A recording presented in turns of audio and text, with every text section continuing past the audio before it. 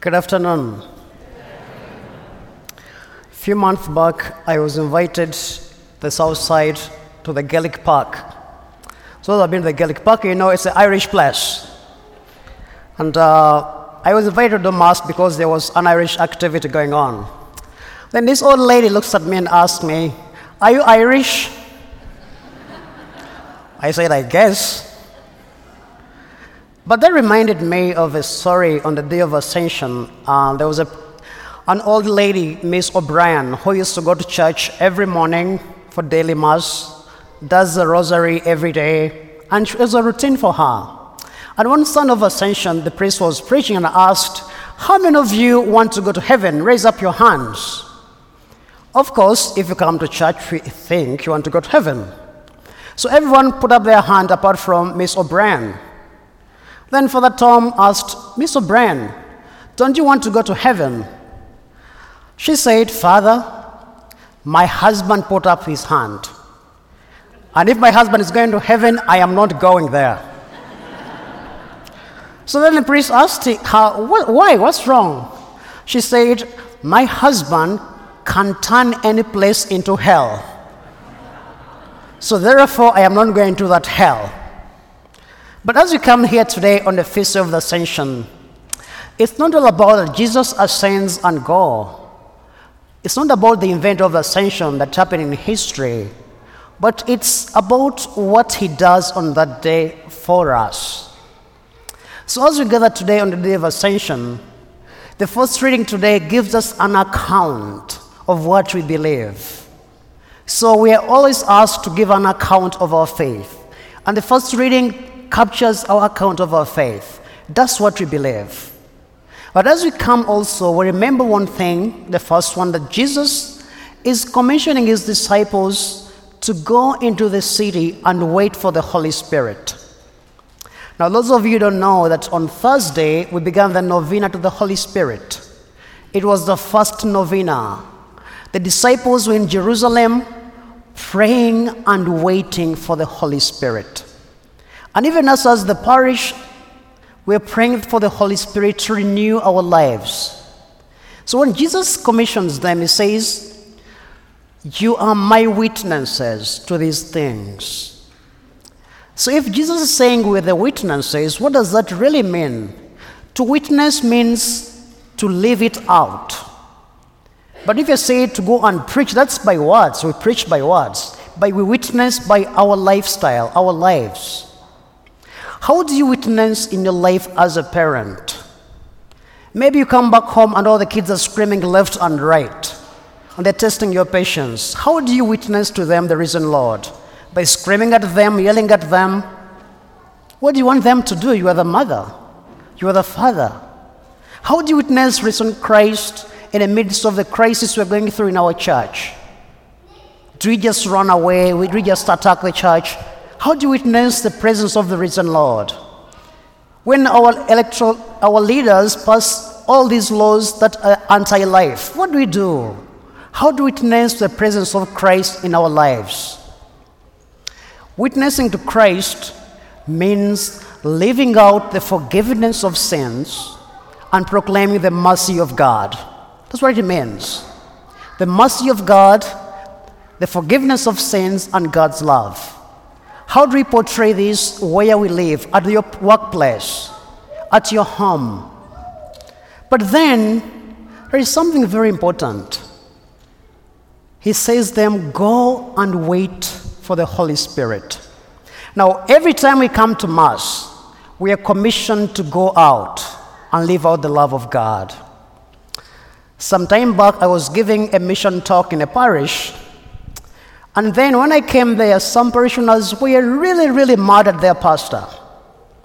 Because the pastor wrote in the bulletin and said, "Those who come late, please try to park your cars in a way that you don't block those who want to leave early." And some people were very furious. Now guess who was furious? Those who come late and those who leave early. But now I know in St. Joe's no one does that. But when every Mass at the end, we know we are being commissioned. We are blessed to go out. One of the important things in Mass is the liturgy of the Word and liturgy of the Eucharist. And the commissioning is very important because it's tough to live out that love. That's why today, as we sit here, we're having a feast of love. It's a love fest. We smile, we give each other a sign of peace. Very good. But your first test of love is once you leave the parking lot and someone cuts you off. How are you going to show them your love? Sometimes when I'm driving, I put a rosary around my hand. When someone cuts me off, I wave the rosary. God bless you.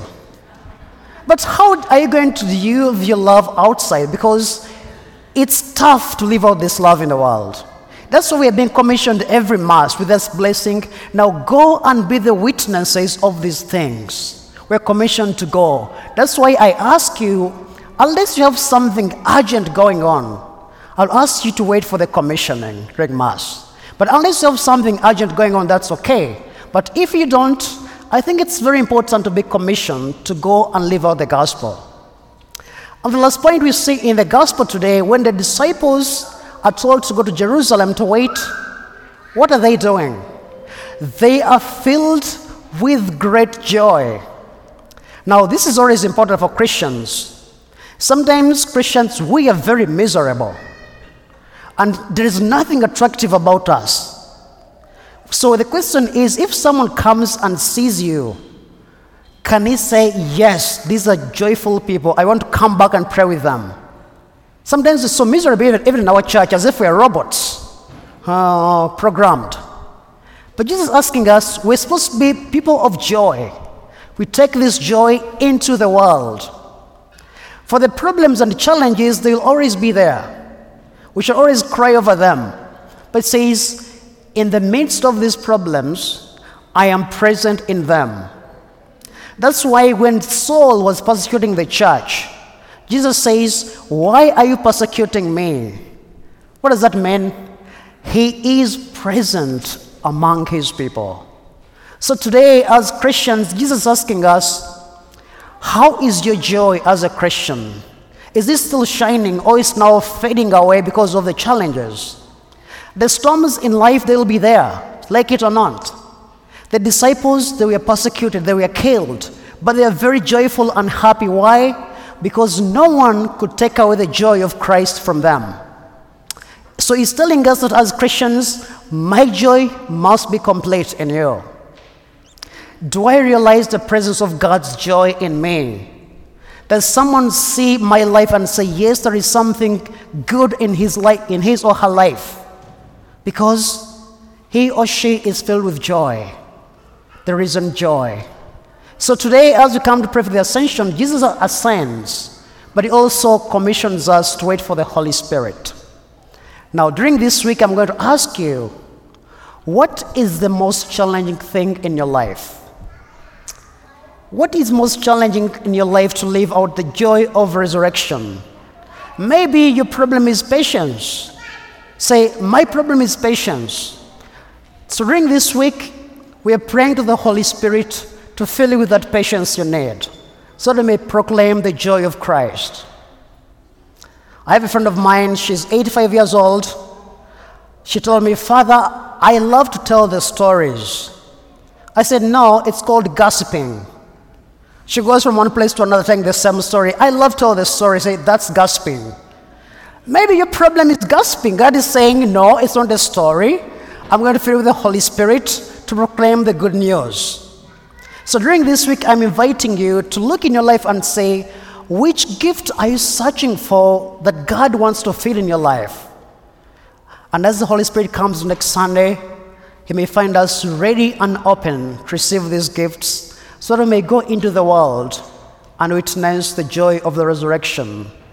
The Lord be with you.